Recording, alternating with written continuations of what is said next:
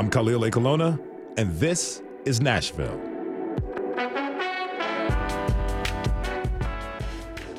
A century ago, a group of local poets banded together.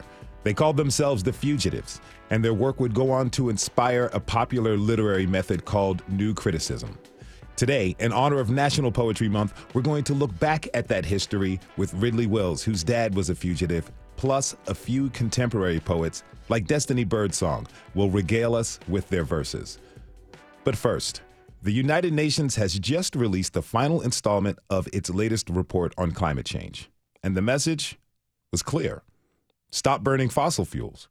But WPLN climate reporter Caroline Eggers tells us Tennessee has other plans. Caroline joins us to break that down now. Hey, Caroline. Hey. Okay, so this report comes up from the IPCC, which is an international intergovernmental panel on climate change. And the report itself lays out the solutions we will need to consider to curb global warming. Tell me more about this report. So IPCC is this international body of experts who are tasked to create reports about the state of our climate every so often.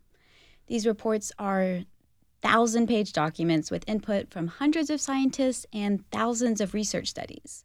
But they're also watered down to these short summaries for policymakers, and that's the part that most people read. See, IPCC reports were designed to help world leaders agree on a basic level of facts before climate negotiations at the United Nations. And because this will be the last report for at least 5 or so years, and because of our current emissions trajectories, many people have been calling it a final warning to avoid some really bad impacts. So what's the main takeaway? So this latest report is, as you said, the final installment of the IPCC's latest assessment. The first report dealt with the physical basis of climate science. In summary, humans started burning fossil fuels and cutting down large swaths of forests during the Industrial Revolution. These activities caused greenhouse gas emissions, which warmed our planet. We're now at least 1.1 degrees Celsius above pre-industrial levels, and scientists say we really shouldn't surpass 1.5 degrees of warming. So that's the basis. The second report described impacts. So that covered things like extreme weather and disease. Now, this latest report is about mitigation. It's basically an outline of the choices society can make to affect the future of climate change.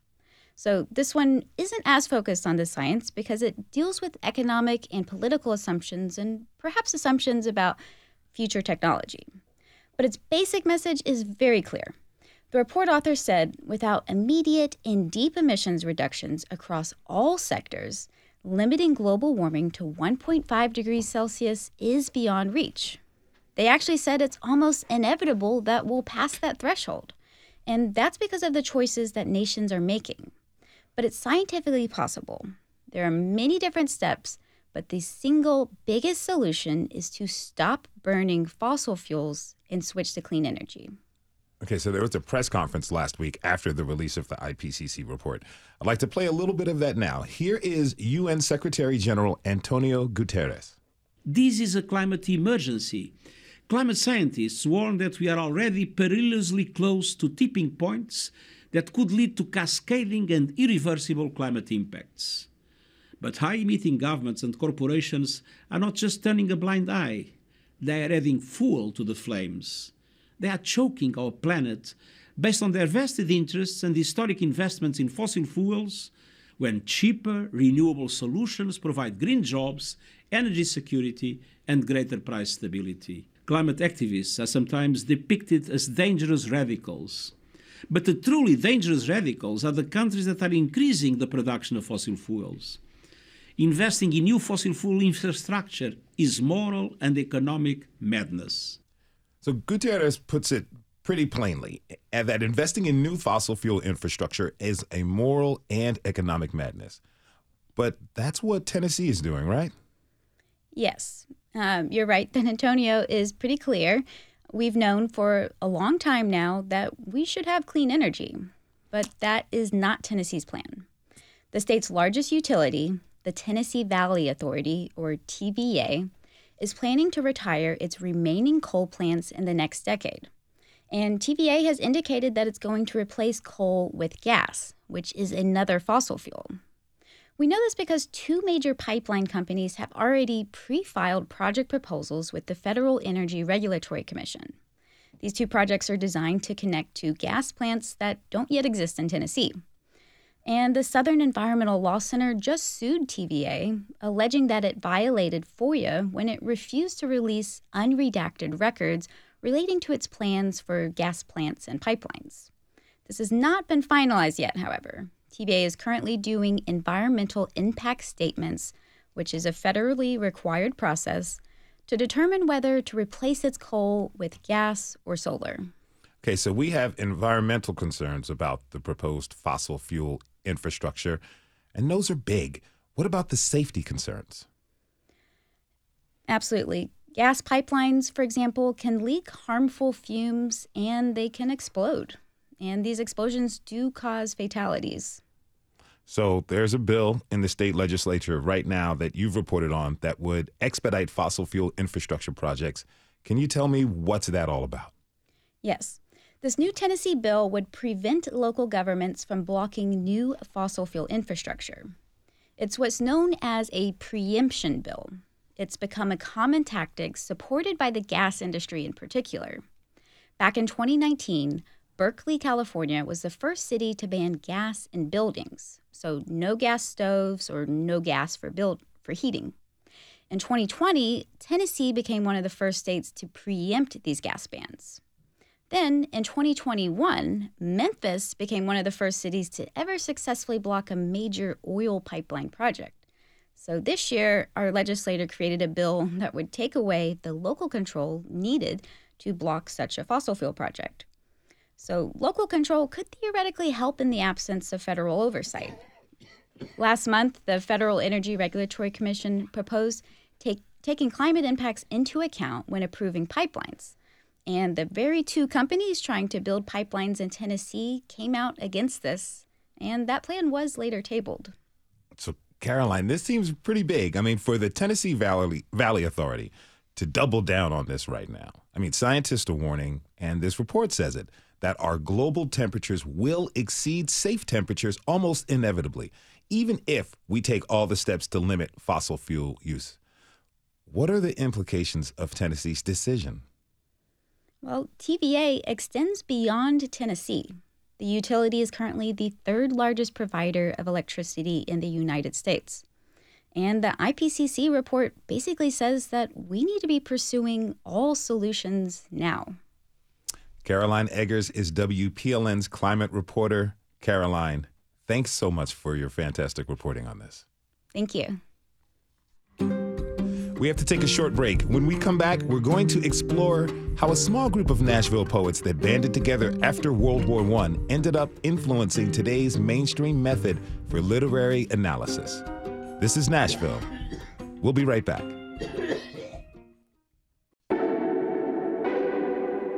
I'm Khalil Ekulona, and this is Nashville. It was about 100 years ago when a few local poets banded together and formed a group called the Fugitives. They met regularly to talk about history and philosophy and art, and then they started publishing a literary magazine. Those Nashville poets would come to have an enormous impact on modern literature as we know it. So, given that it's National Poetry Month, we've decided to take a look back at this group and their legacy. I'm pleased to welcome my first guest, whose father was one of the Fugitives. Mr. Ridley Wills joins us now in studio. Ridley, welcome to This is Nashville. Thank you. So tell me, who were the Fugitive Poets? Well, they were a group of young men, often young Vanderbilt graduates and Vanderbilt English professors who met at James Frank's home on Richland Avenue, where there's an historic marker, to read poetry. And each would read a poem, and then the others would critique it.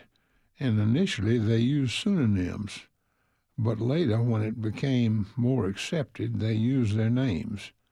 And my father and his first cousin, Ridley Wills, who shares my name, were both members of that group. How did the Fugitives come to be? I mean, like, what inspired them to create together? I think it was a protest against Vanderbilt.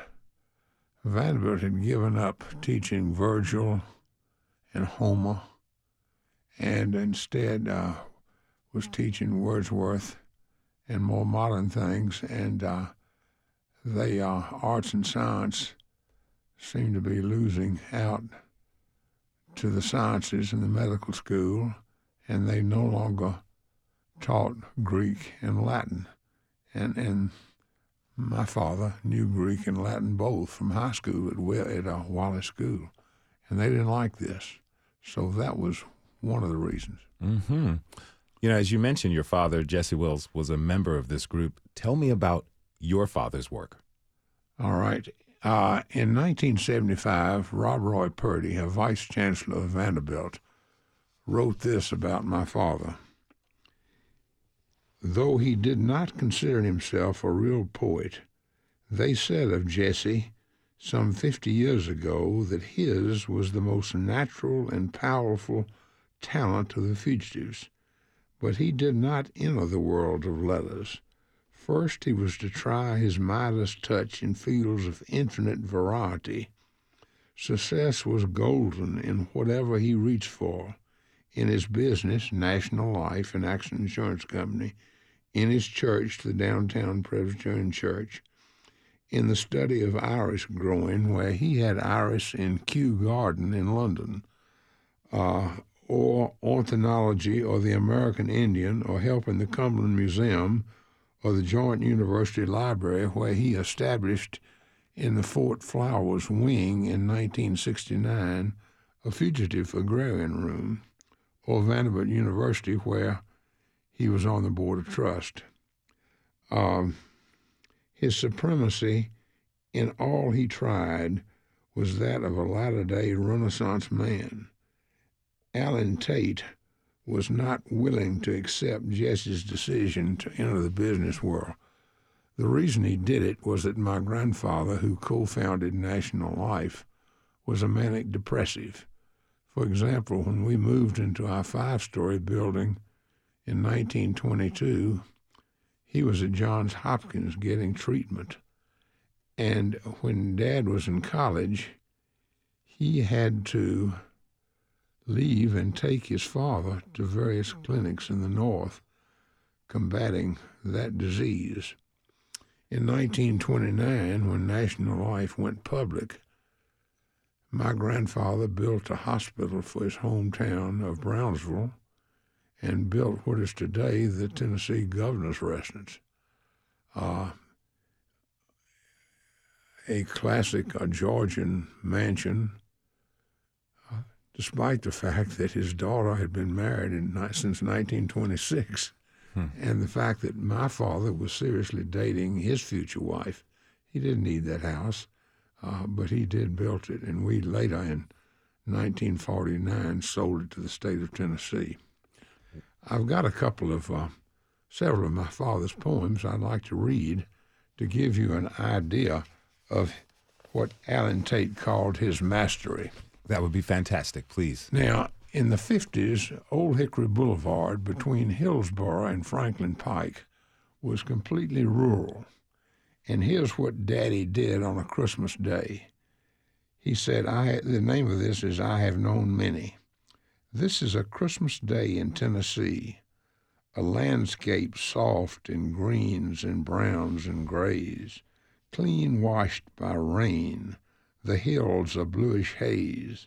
Against a gray wool sky, there shrub and tree lift their bare twigs to weave a tracery, pointed with cedars above the lighter green, where pasture meets with plowland in between, gray walls and sheep. In this tranquility is an old peace. The only sounds the twitter of small gray birds, brown towhees scratch the litter. There is the ancient tinkling of sheep's bells. The raindrops are a chain of crystal shells upon that tree where, like a spun glass ball, there shines the color of a cardinal. Isn't that beautiful? That's something else. What do you think of your dad's writing? Well, I thought it was pretty powerful. I'll read you another one.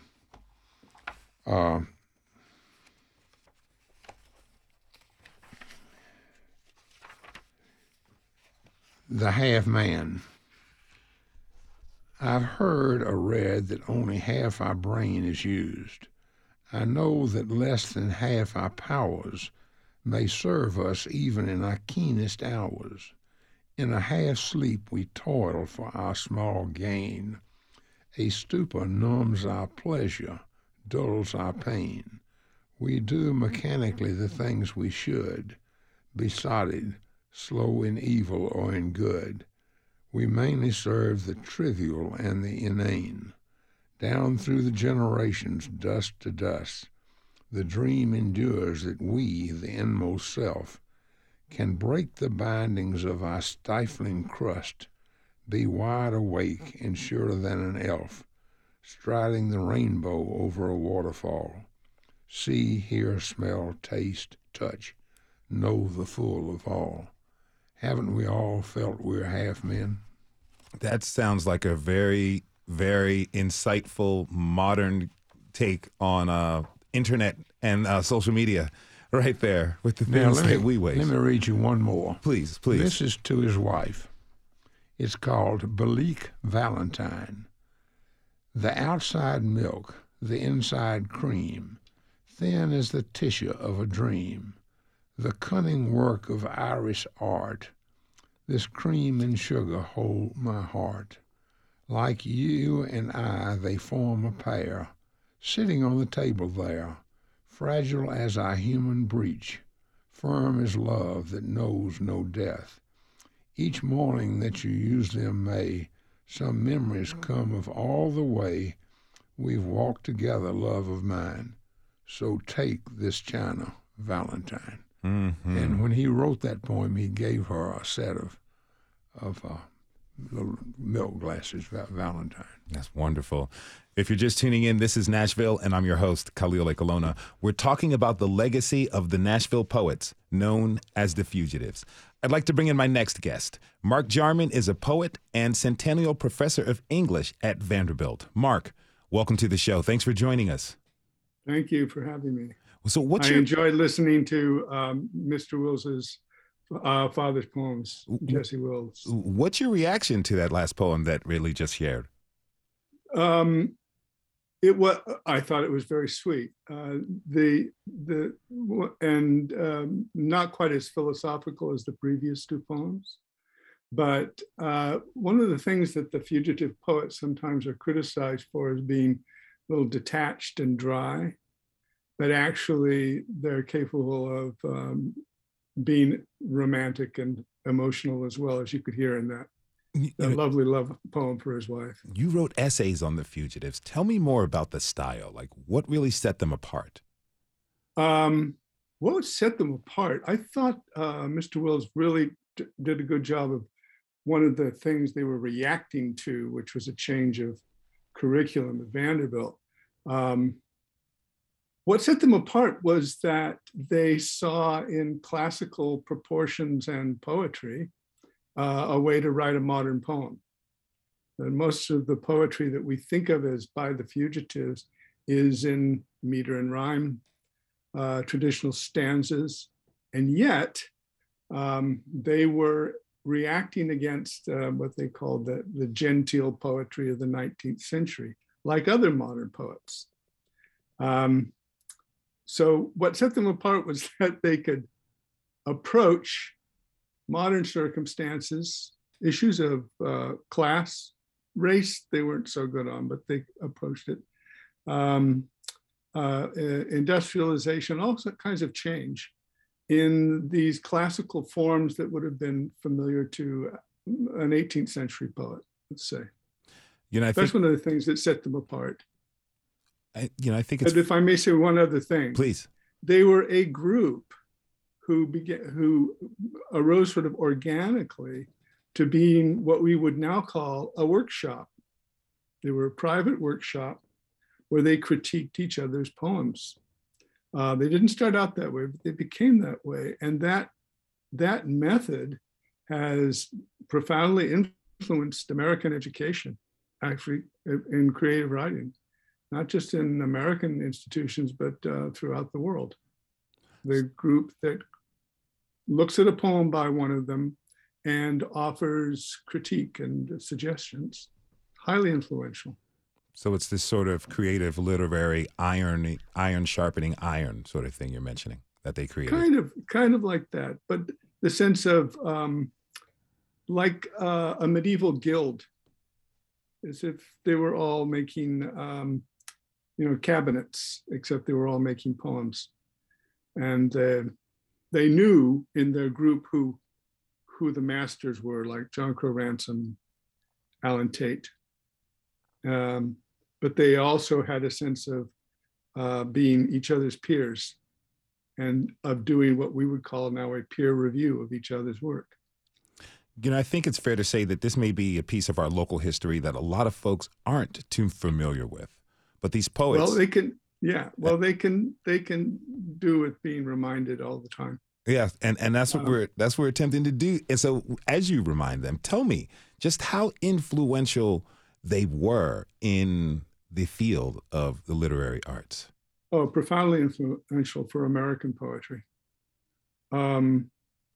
They established a kind of a level of execution. And you also mentioned their form of criticism, which really came from Ransom, who wrote essays and dealt with poetry as something that you could look at like any work of art. You could critique it, you could see its bone structure, you could understand what its organic parts were and how they worked together. This was kind of revolutionary in the early 20th century. It is not the prevailing criticism today, but it's the thing that against which criticism might react. It isn't. So the new criticism is something that grew out of the fugitives indeed, and dominated most of the 20th century in English departments, but it has been moved aside for other concerns. Vanderbilt has schooled many great writers. Yeah. I'm curious about its legacy in poetry. Like, how did Vandy establish itself as a poetry powerhouse? Well, the thing is that Vandy originally had nothing to do with the fugitives. A few Vanderbilt faculty and students, as Mr. Wilson said, came and joined the fugitive group, or this group that later became called the Fugitives. And Vandy did put on a reunion of the Fugitives in 1956. But the school itself was separate from it. And they wanted it that way. They wanted to be outside the academic walls. I think that's right. I hope that squares with what Mr. Wilson said. Now, Ridley, you mentioned that reunion took place at your house. Can you tell us about that a little bit? Well, it was in 1955, and okay. They all came back for the first time. And Robert Penn Warren said, I feel like a corpse, but I'm a happy corpse to enjoy this reunion. I've got one other story I'd like to tell you. When my father was in his final illness, I drove him up to Sewanee, where his good friend Alan Tate was also not far from death. And Alan was not able to get off a cot. But I asked him about the guru, Sidney Hirsch, who was the mentor to the fugitives. And here's what he said: Ridley, Hirsch was a charlatan, but a delightful charlatan. Okay. Delightful charlatans are the ones you want to deal with, I could imagine. So, we've been talking about the legacy of the fugitives and their influence on modern literature. But we've got a guest coming on later in the show who takes issue with some of their work. I mean, we're talking about the South in the 1920s, 100 years ago. This group was made up of white men. So what are some of the complications of their influence? Mark? Well, the complications of their influence is that though Alan Tate, for example, did address matters of race, a lynching in his poem, The Swimmers, his own white privilege in his sonnets at Christmas. They left out the whole issue of the segregated society they lived in. They did not address it. If anything, Tate thought that it was more of a problem for lower classes than his. So that's made them a kind of necessarily a target for reaction and response, and even a rejection. But I want to say something about the classical nature of their poems. The African-American poet Gwendolyn Brooks begins her career writing in sonnets and rhyme verse and in blank verse, which is something that the Fugitives helped to revive. And the poet Robert Hayden, who taught at Fisk in the 1960s, similarly did. So there was a sense in which that form, if not their subject matter, reflected the influence of the Fugitives. But you have to admit that they were of their time and of their class in this region. And when they spoke about, say, universal things, they were leaving out a good large segment of their society. All right, Mark, that's one of the problems. You've got a poem that you would like to share with us today, right? Well, I have a poem by my favorite of the Fugitives, who was John Crow Ransom. And he has a poem that sort of is, it kind of spoofs the genteel South they believe that they were reacting to. But there's also a sense in which it has in it the depiction of their own problems, their own ways in which they would be beset and perhaps superseded, let's say, as an aesthetic movement. This is a kind of ballad, and it's in rhyming quatrains, and it's a little creaky, and it's called Captain Carpenter. Captain Carpenter rose up in his prime, put on his pistols and went riding out, but had got well nigh nowhere at that time till he fell in with ladies in a rout.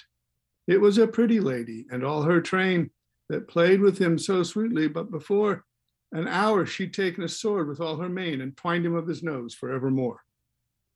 Captain Carpenter mounted up one day and rode straightway into a stranger rogue that looked unchristian, but be that as may, the captain did not wait upon prologue, but drew upon him out of his great heart. The other swung against him with a club and cracked his two legs at the shinny part and let him roll and stick like any tub. Captain Carpenter rode many a time, from male and female took he sundry harms. He met the wife of Satan crying, I'm the she-wolf, bids you shall bear no more arms. Their strokes and counters whistled in the wind. I wish he had delivered half his blows, but where she should have made off like a hind, the bitch fell off his arms at the elbows. And Captain Carpenter parted with his ears to a black devil that used him in this wise. Oh, Jesus, ere his 70 years, another had plucked out his sweet blue eyes. Captain Carpenter got up on his roan and sallied from the gate in hell's despite. I heard him asking in the grimmest tone if any enemy yet there was to fight. To any adversary it is fame if he risked to be wounded by my tongue or burnt in two beneath my red heart's flame. Such are the perils he is cast among. But if he can, he has a pretty choice from an anatomy with little to lose, whether he cut my tongue and take my voice or whether it be my round red heart he choose.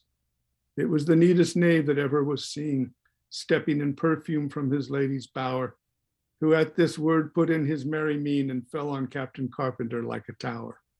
I would not knock old fellows in the dust, but there lay Captain Carpenter on his back. His weapons were his old heart and his bust, and a blade shook between rotten teeth, alack. The rogue in scarlet and gray soon knew his mind. He wished to get his trophy and depart. With gentle apology and touch refined, he pierced him and produced the captain's heart. God's mercy rest on Captain Carpenter now. I thought him, sirs, an honest gentleman, citizen, husband, soldier, and scholar, and now let jangling kites eat of him if they can. But God's deep curses follow after those that shore him of his goodly nose and ears, his legs and strong arms at the 2 elbows, and eyes that had not watered 70 years. The curse of hell upon the sleek upstart that got the captain finally on his back and took the red vitals of his heart and made the kites to wet their beaks, clack, clack. So our Captain Carpenter and his heroic allegiance to things chivalrous is deconstructed right before our eyes in this poem as his enemies take every part of his body. That is poet and Vanderbilt English professor Mark Jarman. He was joined by historian Ridley Wills. Thank you both for coming on to the show and sharing with us. Appreciate it. We're taking a quick break. When we come back, poets Joshua Moore and Destiny Birdsong join us to share their work and talk about how living in today's world helps shape their writing. This is Nashville. We'll be right back.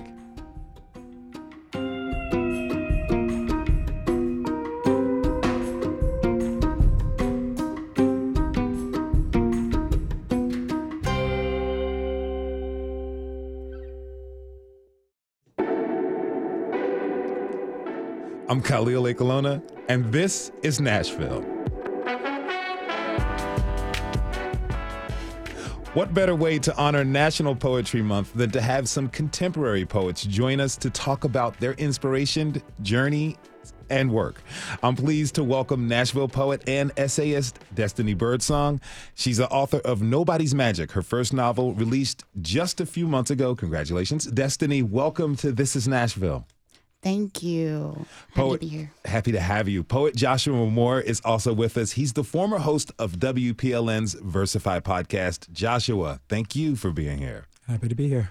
So in the last segment, we focused on the legacy of the fugitives who had a pretty big influence on modern literature and how we consume it.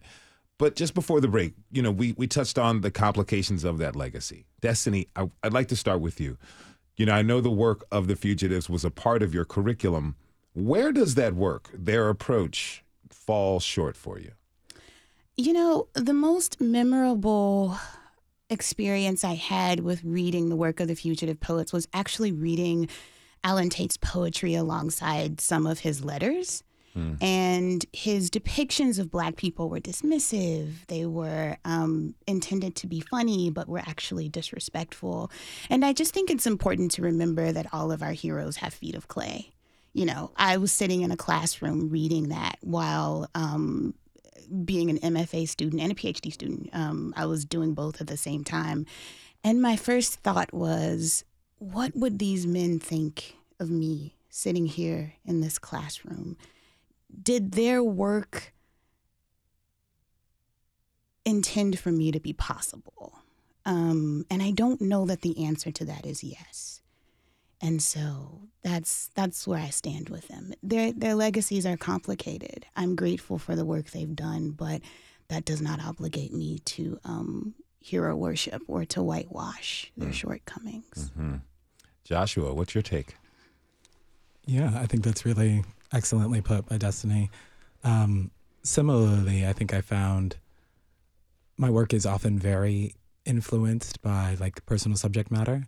And so the kind of intentional avoidance or exclusion or, just the lack of focus on the sort of stickier content of human experience in the time they were a part of, looking at the landscape without considering the violences that happen on that landscape and the ways in which they contribute to them. It left the work feeling hollow to me in some ways, which is not to say that it doesn't have content and things to draw from in terms of understanding the mechanics of craft and writing and some of the structural elements of poetry. I think Professor Jarman made it very clear, like they were experts. They were, many of them, masters at their trade. And so I have really had an appreciation through, doing my MFA at Vanderbilt for kind of learning some of those techniques, but thinking about how those techniques can then be reapplied to the things that they wanted to avoid, or the things that they consciously omitted in their own work. Destiny, I want to loop back to what you said about, like, how does grappling with that legacy, how does that influence your work? That's a great question. I think that when I am thinking about my work and I'm thinking about form, fortunately, I also have Black poets who are writing at the same time who are also formalists that I can look to. The Dunbars, Paul Laurence Dunbar, Alice Dunbar Nelson, County Cullen, who was also writing. I mean, the Harlem Renaissance was happening at the same time that these poets were doing their work. So there was concurrent work in form happening during that decade. And certainly they probably benefited from reading the work of each other. I don't know how much of that work they were reading, or they were cross-pollinating, but I think back to those writers more specifically. And as Mark Jarman pointed out, Fisk University, which is also my alma mater, I went there for undergrad, has a rich legacy of writers. I'm a multi-genre writer. And I'm also a narrative poet. So I benefit from the work of storytellers of all kinds, whether they're poets or not. And so I look to places like the Harlem Renaissance. I look to writers like Nella Larson, who was at Fisk in the 1930s.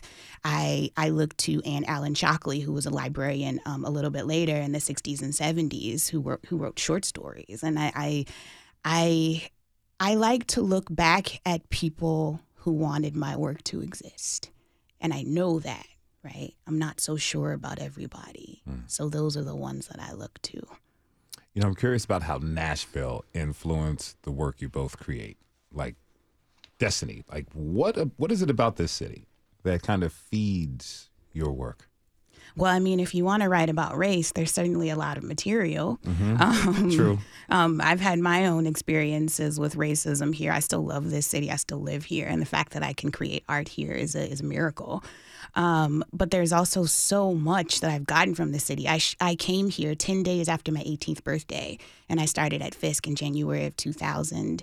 And the immersion of like the just being immersed in all of this beautiful Black culture, and like going to the special collections room at the library and looking at Frederick Douglass's Bible and reading, unpublished work from writers that are like in those papers, that shaped me so much. And, I had a history professor who had us reading novels alongside our historical texts. And I didn't go to Fisk thinking that I would be a poet or a writer. I knew that I wanted that to be some part of my life, but I didn't think I could make a living in it. So I just thought, I'll be a professor or a lawyer or something like that. But I was met with so much literature. It really was inevitable that I would succumb to my impulses of making art. I was surrounded by it all the time. And having that university here in this city, it was a gift. It was a gift. But also meeting other great writers here, like Joshua Moore and I are not just colleagues, we're friends. And we talk about our work. We talk about writing in all of these different traditions, right? Southern, Black, queer, Bible, children of the Bible Belt in more ways than we like to admit. So the group of artists here right now is so rich. We met songwriters a few weeks ago that just blew us away. Like in almost every genre, there's someone here doing something amazing and doing it on the soil, that, the Jubilee singers were walking on, that the writers who've come through the city, the activists who made this country a better place, were making art on top of that land. And it's so wonderful. If you're tuning in, this is Nashville, and I'm your host, Khalil Ekalona. We're visiting with local poets Joshua Moore and Destiny Birdsong. Joshua, let me ask you, Nashville, you're from here, am I right? I am, yeah. I was born a few, I guess, blocks away at formerly Hubbard Hospital, but now Metro General. Okay, so this is your home. It is, yeah. Talk to me about how it influences your work. Yeah, that's, a really rich question for me because my family isn't from Nashville originally. My mother is from Nigeria. My father is from, Flint, Michigan. And my dad came here for school and we ended up staying. And so there was always, to some degree, a quality of distance in the sense of like local history. But yet we were always a part of the fabric of the community.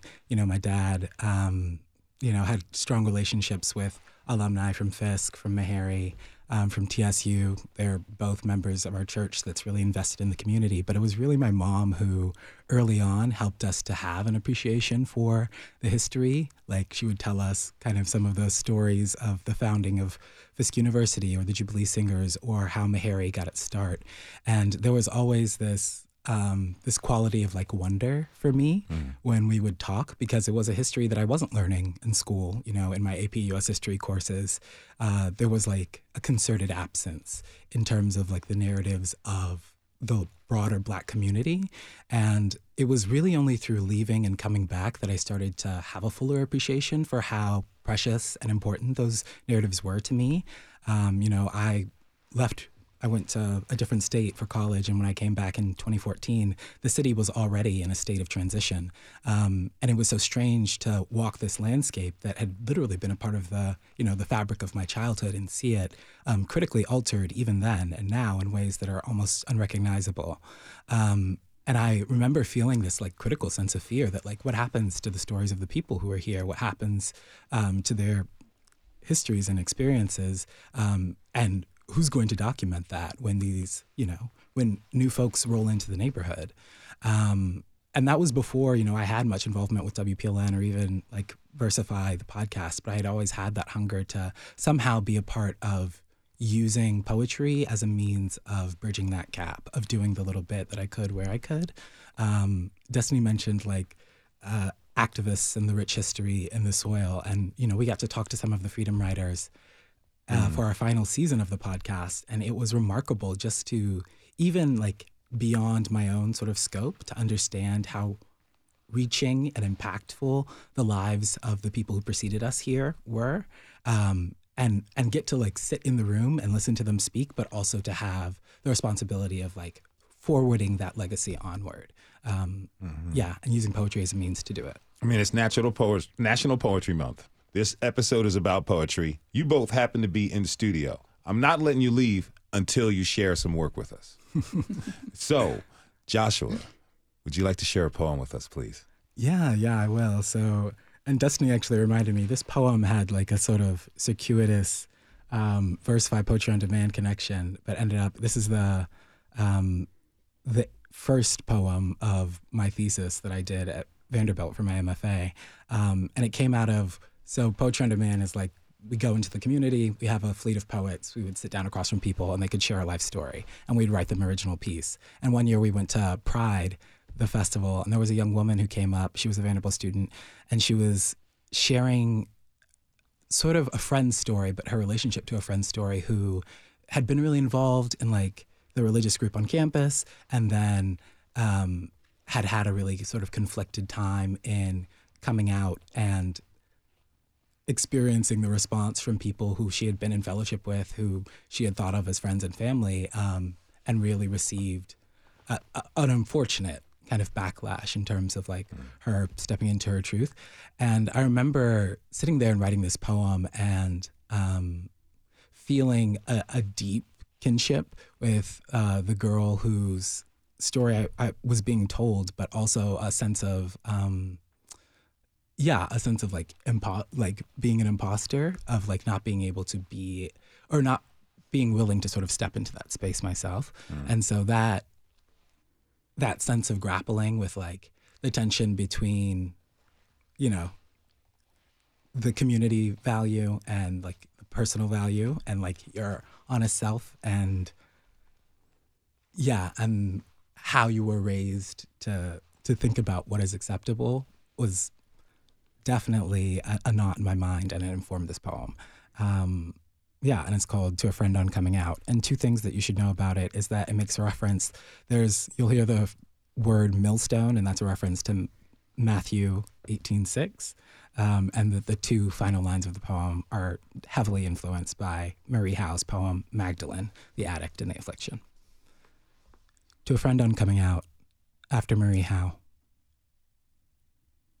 When he asked me why I wouldn't, or if I feared my family would love me less, I knew he hadn't fathomed the scope of his request, had never felt the grope of worry tighten in his chest, a slow constrictor, strangulating breath out of its prey, had never prayed to be the body millstoned and roped and levered by the throat into the sea, or couldn't see the looks they'd give, hear the low hiss of parishioners seething sinner, sacrilege, insisting I be partitioned from their kids, had never wished to have it fixed. Pay strangers to affix 2 small electrodes to the temples. Let the voice of God charge through. Never raved or ached or pleaded to be made anew, that something new would come when nothing would, and no one.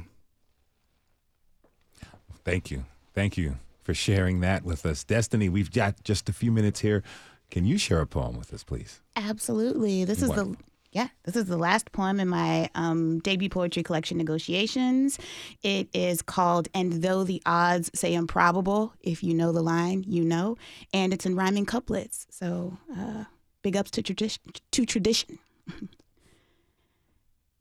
And though the odds say improbable, the black ladies in their printed dresses float into the deli, tip-tipping across the coat of grease on the floor. It's still warm in October, so they remove their sunglasses, rub their oiled shoulders, remark, "Ooh, so cold in here." One watches purses while others shimmy to the salad bar. Some are nurses here for conferences, some on lunch breaks from government jobs downtown. Some are flakes.